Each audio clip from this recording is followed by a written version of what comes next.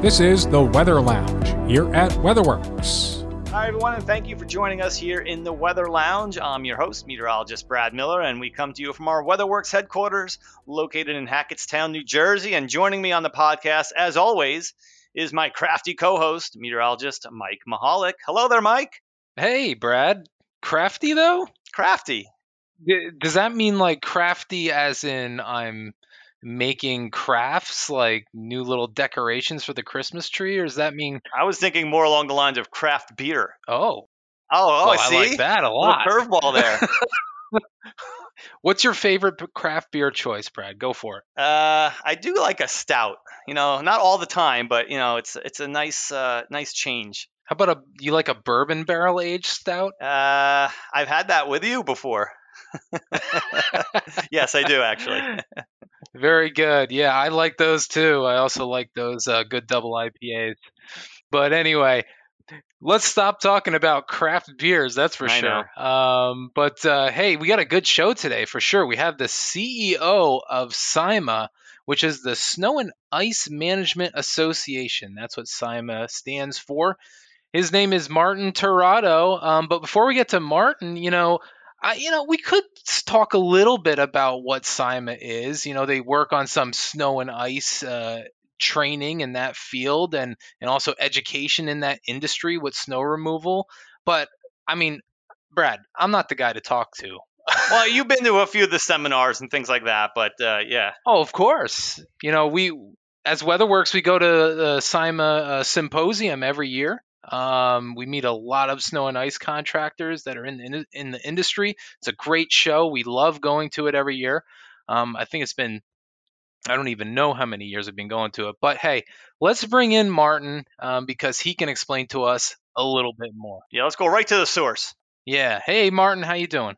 Hey, good. I'm doing well. Thank you. Thanks for having me, guys. Hey, Martin, tell us what SIMA is. What are you guys doing? What's the goal of the organization? What's going on? Yeah, so it's going well, but just want to add on to your initial conversation. I'm also an IPA, and every once in a while an Imperial or double IPA. But nice. Over Thanksgiving weekend, I think I might have had a couple too many of the double IPAs, and the ABV on those gets a little crazy on you if you're not careful. So I'm trying to tone it back just to a regular IPA. But they will sneak up on you, especially. With all that turkey you have on Thanksgiving and a couple double IPAs, man, you're probably out on the couch pretty quick. Yeah, that'll do me in, right? Exactly.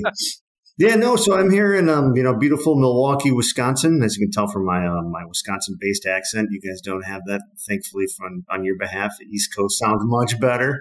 But yeah, we're the trade association for the private snowplow contractor and snow professional manager. We have members throughout the United States and Canada. We have just short of 2,000 member companies, or about 1,800 member companies. Most of them are, the contractor, the private contractor that does snow and ice management from everything from, retail lots, retail centers to medical complexes to shipping warehouse facilities, office, homeowner associations. Really, we kind of talk about it's really everything except roads and highways. That's Department of Public Works or Department of Transportation people that do that. Anything that's outside of a street, road, highway, that's what our members perform snow and ice services on. And just kind of think of our membership base, of course, as anywhere that it's it's cold in North America. So it's like middle Mid-Atlantic states or southern Mid-Atlantic, and then north, and we have 15% or so of our members are in Canada as well too. But we're highly concentrated again in probably the metropolitan areas, as you can kind of understand. We just have more members in places like, New Jersey, particularly northern New Jersey, or Philadelphia in the east, and then New England, and Detroit, Michigan area, and then Chicago, Milwaukee, Midwest, Minneapolis. So, and then some parts of the West as well too, particularly the mountain areas. They get someplace, of course, they get a lot of snowfall. So yeah, that's the general background, kind of who we are and kind of what we do is. It's not to read off. No one likes to have the mission and vision read off just because that sounds really boring, doesn't it? We always talk. Go ahead. No, yeah, we always talk about just success. We're here to help the professionals and the companies succeed. What do they need to succeed? And that's like business success, personal growth and success. And that comes through education, resources, training. And those are the things that are, our core focus. Yeah, I mean, just being at the shows in the past, I mean, a lot of the seminars and the talks that you guys have, it's not only snow and ice related and that technical aspect, but sometimes it's, like you said, the personal growth thing. We sat in on a nice motivational seminar um, just in Cleveland, and the guy had a real nice talk. I forget what his name was, but man, he had a real good motivational talk about how to, keep your goals straight and priorities and going forward and how to keep moving forward. And I thought it was a really great talk. Yeah. Well, good. I'm glad you enjoyed it. Yeah, that's part of it too, is, in this sector is a lot of people that have run their business pretty well, or some exceptionally well. And sometimes they get to a point where it's like kind of what's next. And they need to kind of have that next level, business tools and tips. It's more than just them and a few of their, a few employees. They've grown from that, and they kind of, need to. So we provide training on, business growth, financial management, HR, legal, really kind of the full gamut of how to, how to manage a business, and how to grow that business, and how to use your, network and resources, and stay engaged in your local community, of course, and all that. And then, of course, there is, the operations side of it, of course, is like how to be more efficient and more effective. We do a lot of that as well, too. How did SIMA come together? I mean, did it start as a small group? Did it, and how far back are we going here? We're actually, this next year, we're hitting our 25th anniversary. The Snow and Ice Symposium in 2022 will be 25, so we're excited. The silver anniversary. It was started actually with a group of contractors that I believe there were 7 of them that met in Erie, Pennsylvania, 25 years ago, and they had predominantly been involved in what's now the National Association of Landscaping Professionals. So they had some engagement in what a professional association could do and the benefits of it, but there wasn't an organization that was specific to the snow and ice sector. And I think that group of people, the founding members, were really kind of focused on, hey, historically, snow and ice is just something that people did as something to keep themselves busy and make some revenue in the wintertime. It was fastly becoming professionalized, and particularly, I would say, I call them, high impact or high value customers or properties. I'd say like hospitals and medical clinics, those type, warehouses that need to be open 24 hours for shipping and trucking. They need, high level 24/7 services. And as that industry was professionalized, said, hey, we need to have professionals, better trained professionals in the field. So, to do this work. So let's, start the association. And, a lot of people are kind of, know that we're one of our founders. That was in John Allen. He's one of the founders. He held it at his home, and then he kind of grew a company that got pretty significant. There were several other of the founders who are still actually with SIMA and members today. Rick here and Charles Glossa, Jeff Tovar, and there's even 1 or 2 others. But that's how it kind of grew from there. Yeah, I was going to say a few of them are actually clients of WeatherWorks. John Crandall and Chris Marino. We do contact them during the wintertime as well for our not only our alerts but our heads ups. Yeah, those 2 are currently on our board of directors now. Yeah, I mean, that's the great thing about the show. When we go out there, we get to see a lot of our clients, not just prospective clients, but we get to meet everybody, and they give us feedback on how their services are going, and that gives us the motivation to how we can improve our services that we're providing for them from the weather and forecasting side. So, it's a great show all around. But Martin, how you talked about how it got started. So how did you get yourself into the organization? I don't know what your background was, before you got into SIMA, but let's hear a little bit about that. I wandered in the door one day and said, "Hey, what's that? This seems kind of intriguing here. What's going cool, on, guys?" Yeah, right. Yeah, looks like this seems legit. What do you guys got going on? I can probably help you out with a few things, but yeah. Generally I've been in from, my entire career after graduating from college, I've been in organizational management. I always kind of say that for better or for worse. I've been managing different, professional and trade organizations. When I first got out of college, my idea was I'm going to be an urban planner, city planner. But then I was kind of like, I decided I wanted to delay graduate school to do that because I would need to get a master's degree. And so then, so I started working for a community development organization here in the city of Milwaukee, and it kind of just grew from there. After a short stint there, I went to a company where we did multiple organization and association management. So our niche and specialty was managing associations that probably couldn't have their own full-time staff. So I worked on 4 or 5 different associations in all different fields. So that gave me kind of the wide range of different background and experience. I thought that was useful. And then, I'm actually was only their second executive director CEO. So when this position opened up, I applied for it, and through an interesting and fairly rigorous interview process, I was given the opportunity, and it's been great. I've loved it. You may see the same thing. I really enjoy and love working with the people who are in this field. Really, salt of the earth, performing essential services. I think it's great.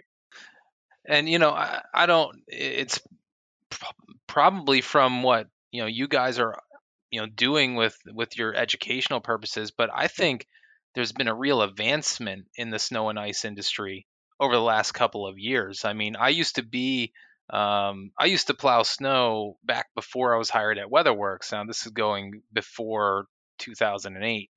And I know at that point, like, it was just kind of very bare bones, hey, let's plow some stuff, let's throw some salt. But now, we have contractors getting involved with, liquid de-icers and stuff like that, for pre-treatments, and it's just gone a long way from where I remember it being. Now I worked with a small company, so maybe that was the difference there too. But it's probably in large part for what your organization is doing. Well, yeah, we hope to think that we have a part in that. And I certainly think, actually, you touched on, is like the manufacturing side of it. Manufacturers have created better, more efficient, stronger equipment, even different tools, like liquid de-icing, brine makers. Those have really kind of been an emerging tool to have in the toolbox when it comes to fighting snow and ice. So kind of going back to one of our founding members, they had the idea of what does a professional certification look like. They started talking about what then became the Certified Snow Professional certification. We've developed others, since then. We also have the Advanced Snow Manager, which is more for the senior operations managers. But getting that certification kind of comes from, the founding member saying, hey, we think that there's people that need to have this core knowledge, skills, and abilities to perform in the field. And there's, a studying and a curriculum to go through, and ultimately a test to pass that kind of maintains that certification or obtains the certification. So, there's no doubt it's becoming more, like you said, more professionalized, I think, as time passes. You want to get into too is documentation. There's so much out there now of more for software and technology on the documentation side, live feeds on services performed. It's one of the requirements that are in some of the standards. One of the ANSI standards that we have is to have some kind of a documentation. And it really wasn't that long ago you're talking about, hey, documentation. Let's make sure that every truck and the operator has a clipboard with a couple of pencils or a pen and a stack of paper, and you write down the dates, times, location, and where you're at. And now there's so much more that, again, it's live fed through GPS, through apps, cameras, all sorts of, and there's a number of players in the field that offer some really nice features in that regard. And it brings me to a thing that I've I don't know why it just intrigues me to no end. And I don't know where other states do this, and I'm sure they do. But here in Pennsylvania, where I live, um, each DOT salt truck or plow truck, they show the routes of like where they're at and where they're supposed to go and things like that. I guess when they're during a storm, and I just think that, and that's something I never have seen, beforehand, a couple of years ago. But I guess with the the technology today and GPS, like you were saying, Martin, it's just intriguing. I don't know. Do you have that up where you're at in Michigan and Wisconsin, that area? Yeah, I mean, I personally don't follow, but yeah, they definitely have that that type of technology. Plus, you got to think about the mailboxes saved over the years from yeah, that's true too. The street and village roads side of it. You can really actually, you can track the trucks and the operators down to what road specifically they were on. But yeah. All joking aside, that does help with things like, the reality is that it's heavy equipment on concrete and curbs and on lawns. And that's part of what, repair, postseason repair kind of comes into play in that regard. Yeah, I've hit some gnarly things. Well, those snow sticks are like aren't those snow sticks like? See, now I gotta tell you a little bit of my past here. I grew up in the Northeast. I grew up in New Jersey, but I moved to South Carolina in the middle of my life and lived down there until just about 5 years ago. And I'll tell you, when I came back up to the Northeast, and now they got like snow sticks and things where I guess you put in the ground where you don't want plows to hit. And I thought that was like an invention that was somebody could have thought about that 40 years ago, but no one did. Yeah, I don't know the history of snow stakes. We should have I know there's usually a guy there at the show that is manufacturing the snow stakes. I remember meeting them last year. And it's one of those things that you can go buy in like November, and a lot of stores are usually out of them by then, because it's like, I think it's a cool, invention. As simple as it is, it saves probably, like we were just talking about, damage from plows and things like that during the season. Ask some contractors who developed the snow stake, and you probably get dozens of them. Like, I remember being, my grandfather, my father, years ago, they put some in, and that was the like first the umbrella time. Toothpick. Yeah, right. Yeah, there you go. But from the educational aspect, bringing it back to the SIMA organization, having those, able to get your CSP and your ASM and stuff like that. I mean, that's just great. I mean, we have the same sort of stuff in the meteorology field where you can get certified in certain areas of study. Like our CEO, Frank Lombardo, has a CCM, which is a certified consulting meteorologist, for what he does there. And that, gives just that much more professionalism and credibility to what he's done in the past with his forensic work and with his legal things that he's worked on, from slip and fall accidents and things, And then we have the broadcast certifications too. And Brad, I know you might have a little bit of knowledge of that. So, there's kind of similarities in the field. We all have certifications, and now that the snow and ice industry has these certifications, I think it's fantastic. And going to earn your credits and take your courses at some of your SIMA shows, I mean, I think it's great. Yeah, plus we talk about the impact to the end user. So what's the impact to the property management company and the owners of properties and facilities? And we always take a look at that as like, it's, our members are able to tell a story more than just, I'm just performing a basic service.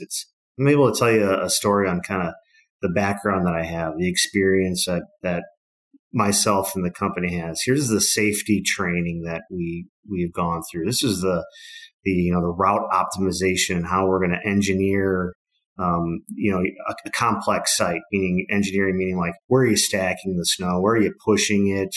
Where are the priority areas? Like, again, the priorities, high traffic, where you have high foot traffic, where do you maybe have high, vehicular traffic.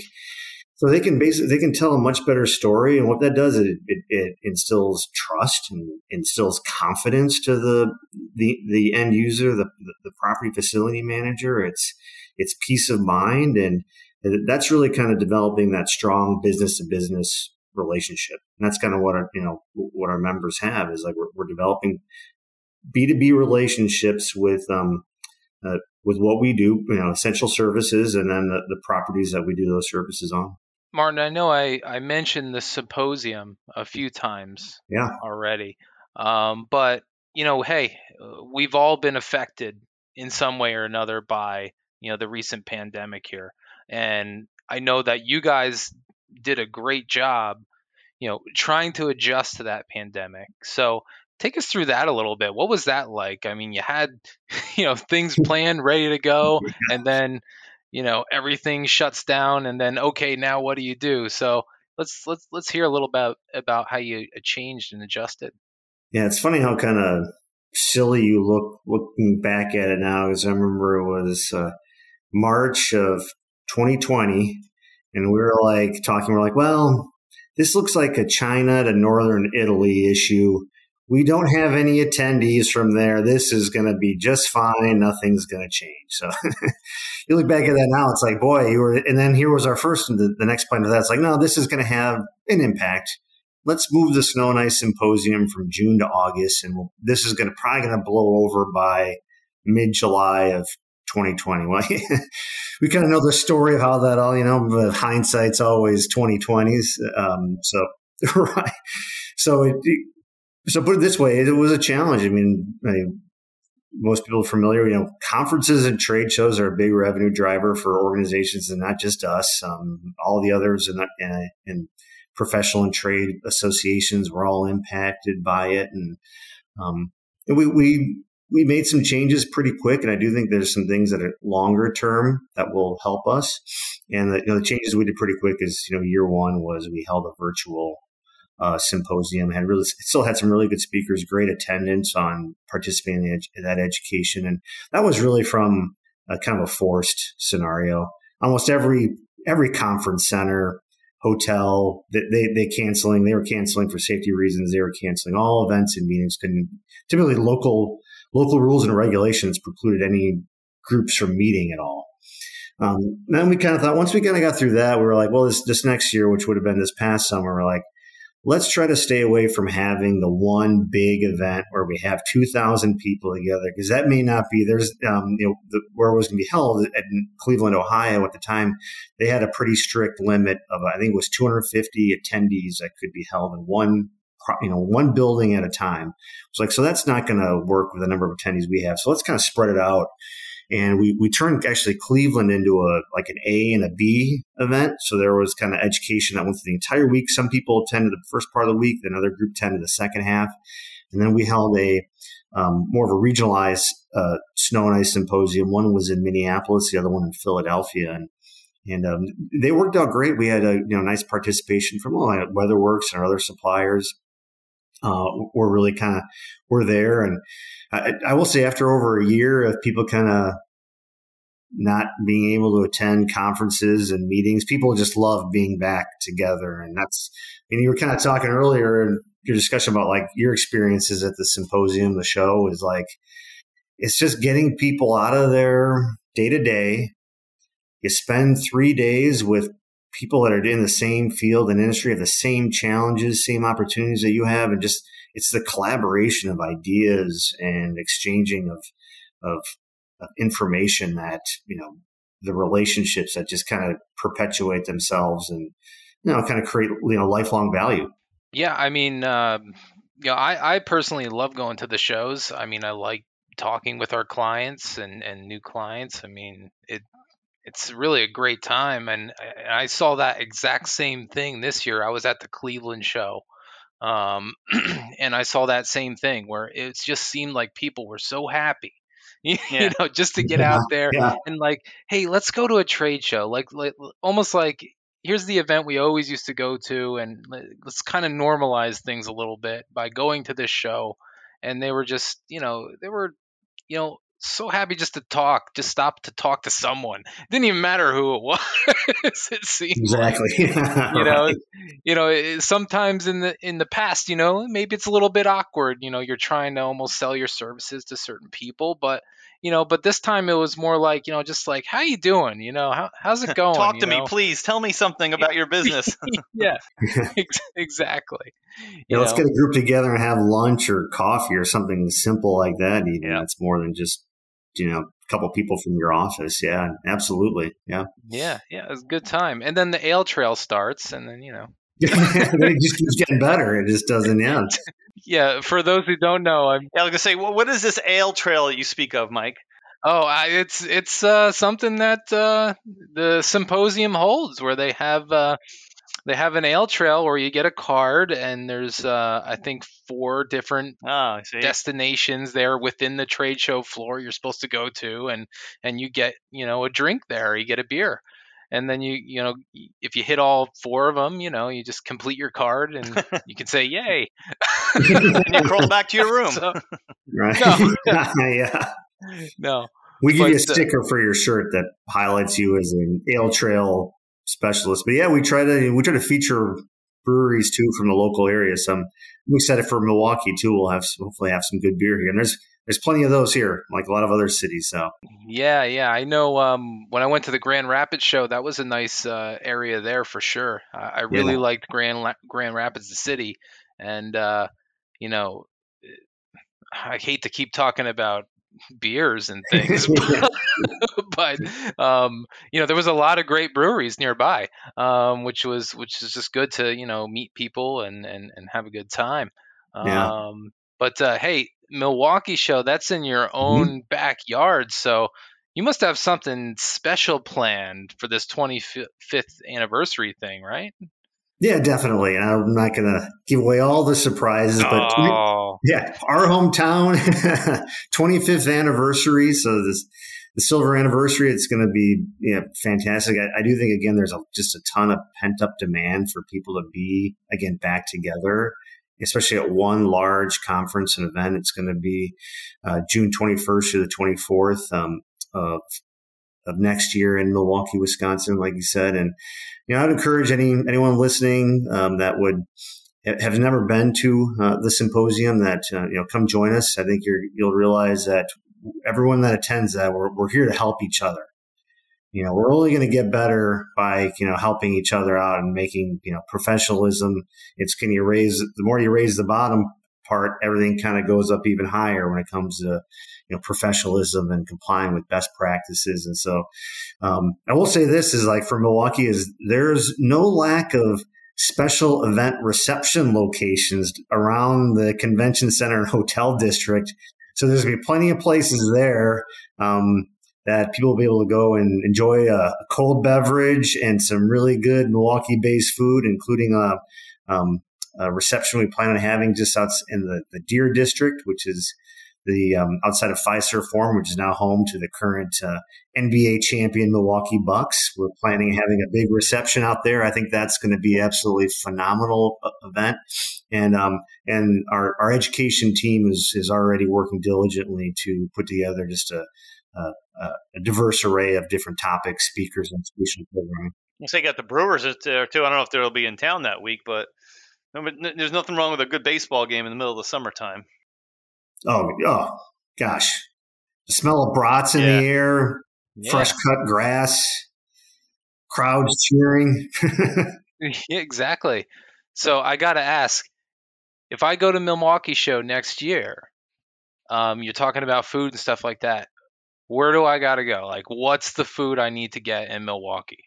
Oh, gosh. I recommend people we have really good kind of locally owned or independent owned farm to table restaurants. There's a lot of those kind of all in the area where our convention center will be in, if that are very short ride to. I would definitely encourage people at some point get down to what's called the Third Ward. Great restaurants down there. Otherwise, you kind of want to go more traditional. There's a few of these around too. The traditional German Milwaukee heritage. There's a couple of those right in Milwaukee as well too. So make sure that you have some German meats. Your your brats and your knackwurst and whatever kind of wursts that you That's what I'm talking about, because Yeah.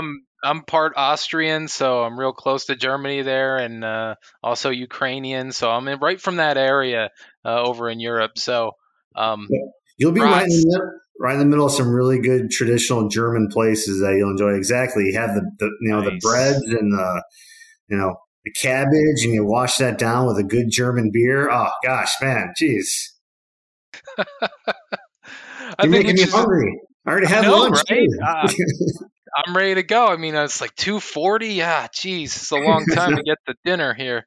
But I'll certainly see if I can visit the Third Ward. I'll have to put a bug in Kevin Hopler's ear, our VP of Sales here, and see if we can get him to go down that area.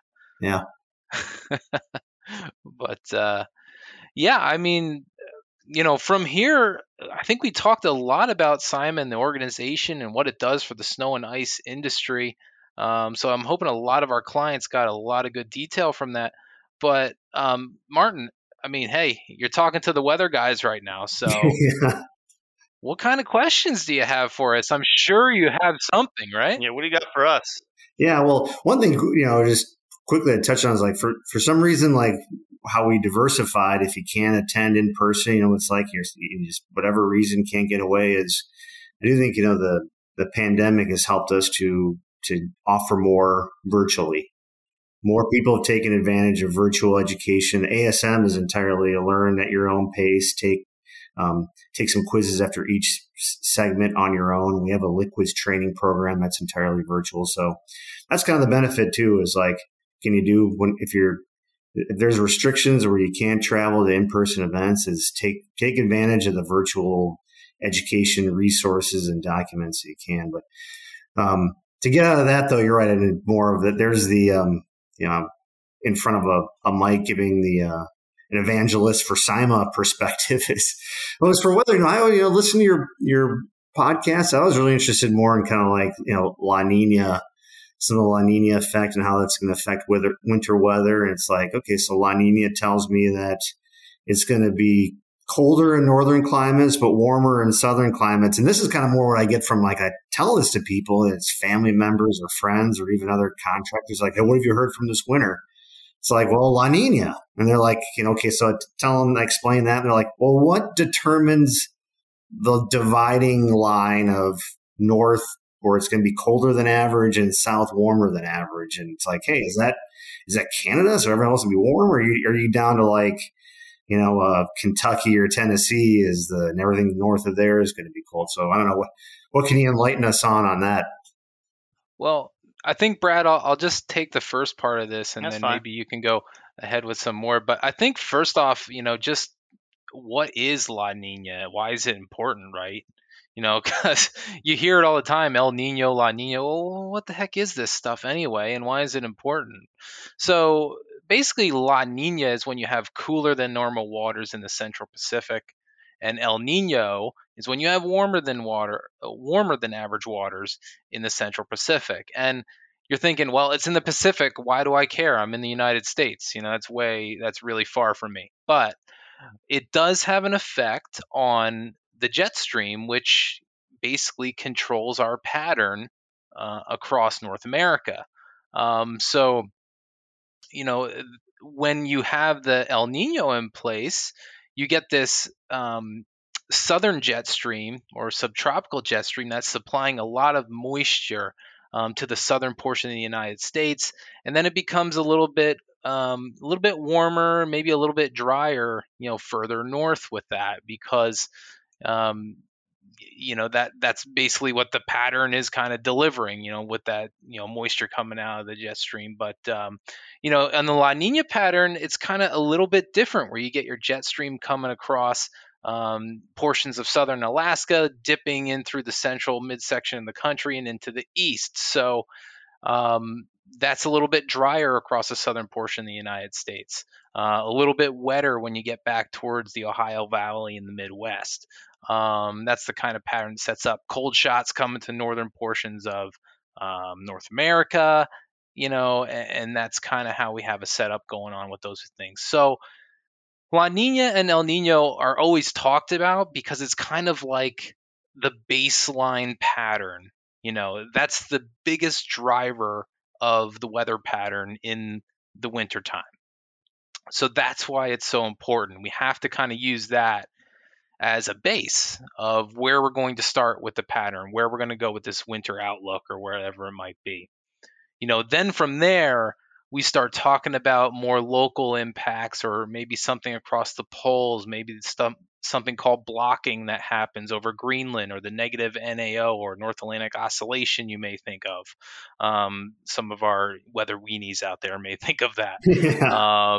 And that kind of backs up the pattern and, can create big storms along the east coast of the United States. So, there's a lot more smaller things that we have to look at. And Brad, I know you have one too. That comes into play a lot. And the one thing, just to talk about what Mike was referring to, everything's connected across the globe. Both southern and northern hemisphere. On top of that, I mean, granted, you have one season versus the other on either side of the globe, or at least northern and southern hemisphere. But they all move around the globe at different directions and things like that. And that's what Mike was talking about. It kind of drives everything. And then when you get involved with the like Mike was saying, the negative NAO, we get blocking around Greenland, and what that does is it creates more buckles in the jet stream, which is what you want if you want storminess and cold air. You just don't want west to east kind of moving air all winter long, because then you'll never get any good cold air. So you want the buckling and you want the storm systems to develop. And a lot of times here in the east, we look at the southeastern ridge and how strong it's going to be in the wintertime. It's basically the same thing in the summer, the Bermuda High. In the summer, it's a lot stronger versus the winter. And then we just kind of watch it shift east and west. And same thing kind of in the winter. It may shift a little further west than normal, and that may have an impact on northeastern and eastern weather. Now, Martin, where you're at in the Midwest, a lot of times where if it's warm here in the Northeast or along the East Coast, that usually puts the storm track somewhere in the Midwest if it's cold out west. So usually that troughiness in the west and a ridge in the east puts that jet stream kind of right through your area. So, maybe that's more of a stormy setup for the Midwest and Chicago and Milwaukee and things like that, versus where, maybe if we're in the trough on the northeastern side of the U.S., you may be more on the ridgy side then. So it's kind of, middle of the road for both, areas. It's just, usually if the West though is cold, then usually Midwest and East is warm, or at least it's warmer, a lot warmer than in the West and vice versa. But, then you start hearing about the buzzwords, polar vortex, and I'm sure everyone loves that one. And, when's the polar vortex going to be in my backyard? So I'm sure you could hear that, and I'm sure a lot of folks around SIMA talk about that kind of stuff too. I mean, like what's the what goes on when you guys talk about the weather? I mean, you guys talk about the forecast, or is this what I'm hearing, or my weather service is telling me that? I mean, you guys, I guess, just talk about all this stuff. Yeah, I mean, those conversations all kind of come up. I say, like, our members kind of feel like they're kind of hobbyist meteorologists in some ways, because they follow it really closely because they have to. So yeah, I mean, the other thing I would say, you're talking about troughs, ridges, and buckling. It's just also like an agricultural field in some ways. So I don't know, that's kind of you hear those terms, but yeah, no, and that's good to know. Great information. Yeah, I got to see what you're saying was like, particularly Ohio Valley to Midwest, if there's to be more precipitation. There could be some big storms based, if they're winter storms, if the temperatures get to a certain point. I know that's always the freezing point of temperatures that determine whether, sometimes it's like you have an ice storm or something that turns into rain, to a 6-inch plus snowstorm that has heavy lake effect. I've seen kind of some of that too. Yeah, and that's why, when you're saying about, well, where's this line going to be? Where's the cold air going to be versus the warm air? It's hard to say exactly where, because, first of all, we're projecting out a long period of time, so saying exactly where that demarcation line is going to be, 4 months in advance, is pretty hard to do. um, but yeah, I mean, but that's what's tough, because you have not only, the overall pattern, but then you have, these storm systems moving through constantly. So that line is always going to be shifting. So when we do our long range outlooks, we're trying to find like a happy like medium where, okay, this is where it's should typically be based on what we're seeing across the globe, so that we have at least a general sense that, okay, it's going to be colder in the north central portion of the country, and we're going to have the jet stream riding along the eastern seaboard, so there might be more fluctuations over there, so so that's why it's really hard to say, like, okay, where's this line, this imaginary line that we all want to know what it is. We all want to know that we're going to get a big storm with 2 feet of snow on, January 15th. Like, believe me, if we could do that, we would absolutely 100%. But, from that perspective, we're looking at the entire pattern. So we see things that, are becoming more favorable for a large storm, in the pattern as a whole. So it's not that we can say that's exactly when a storm's going to happen, but we can say that, hey, things look more favorable as we get towards, the first half of January or something, whatever it may be. So that's the kind of stuff we can say. And, those little, track differences that are going to make the difference between rain and snow or sleet and ice, that thing has to wait until we get a lot closer. So what's one of your most memorable storms then out there, Martin? Oh, I remember some years ago there was like, Boston had this, that storm they had that kind of goes back maybe 7 to 8 years ago, was we had gotten so much snow week after week, that it was almost like. Oh, this is when you were in New England, right? Yeah. Well, there was one about, I don't know, 15 plus years ago or so in Milwaukee, where it was, you're walking the sidewalk, you're almost walking in between barriers. It was like the snow was piled up to your shoulders, and it was like, even shoveling became really tricky, and how much you had to like lift up and get it on top of that.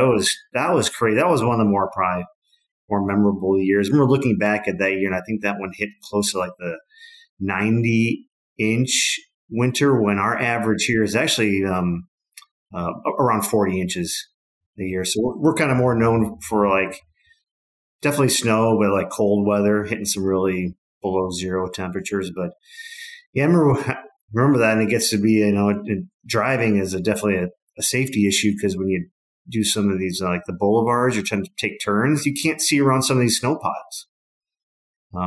It kind of sort of turns into, in our sector, a lot of hauling off site of snow to get it off of, properties just run out of space to have them at. So, yeah. Yeah. So, out of our Midwest forecasters, we have a certain phenomena that happens out there. We like to call it Midwesting. Okay. I've heard that. What this is it's just funny, because it seems like every little tiny disturbance seems to push out some flurries and snow showers when you're in a cold pattern. I mean, is that something that you see all the time out there? You see flurries like almost every other day, because it seems to be that way at times.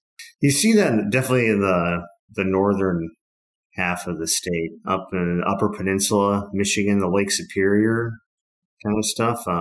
My wife is up from close to that area, and it's like every day, it feels like you wake up in the morning, it's like, oh, there's some flurries coming down again. I would say by more in the Milwaukee area, and probably Chicago probably feels this too. We definitely have some more of that lake effect, where it's like, it's sunny and clear on one part of the city, and the other side of the city looks like it's a torrential. There's a blizzard coming down. They get 4 to 6 inches. So there's some oddities like that out there. Yeah, but yeah, sure. I mean, that's certainly something that can happen out there, and we do hear that a lot. When we talk to clients about how these little bit of elevations make a whole lot of difference, when it comes to, what type of weather they're seeing. And that is true, especially early on this season. Basically what I was talking about is just that, it seems like if you're in a cold pattern out there in the Midwest, any little disturbance that you get that rides through the upper atmosphere seems to push out some flurries or snow showers or things like that. Basically, Iowa, southern Wisconsin, through portions of Illinois, maybe into Indiana. It seems like it's like somebody, I don't know, just spit in the air or breathe or exhaled, and all of a sudden you have flurries getting pushed out. So it's pretty crazy. I'll pay attention a little closer to that this next winter, and if it comes up, like it's Midwesting. Yeah, there you go. Midwesting out here now. That's a total official term. You're right. Yeah, exactly. I'll appear so much more sophisticated to my family once I throw that out a couple of times. We're like, wow, this guy's just on fire now. He's talking about Midwesting. What is that? I never heard that before. The guys at WeatherWorks, man, they know all about it. The term that we coined. Right. Yeah. But Martin, before we wrap up, any last minute questions for us here at WeatherWorks? No, I was thanks for having me, and thanks for the support over the years, of course, from WeatherWorks, and Frank Lombardo goes back to some of those first symposiums we had, so we greatly appreciate that. And we the offer's open when we see you in Milwaukee here. Let me know, and we will find a local craft nice brewery, and we'll do some indoctrination into what good craft Milwaukee beers are like. And there's definitely plenty of stouts too if you want to go down the stout road. Yeah, I remember hearing something about Shotskis. Oh yeah, I've seen those before. Yeah. They're around. They're at certain places in the city. Yeah, I'm interested maybe, but maybe not too much because I don't want to go crazy. But yeah, Martin, hey, thanks a lot for coming on our podcast here, the Weather Lounge. I think it was really great. I think a lot of our clients here and anybody in the snow and ice industry will love to hear this episode all about SIMA, and maybe they'll take more of an interest in the organization after they hear this. So. Yep. You're welcome. I appreciate it.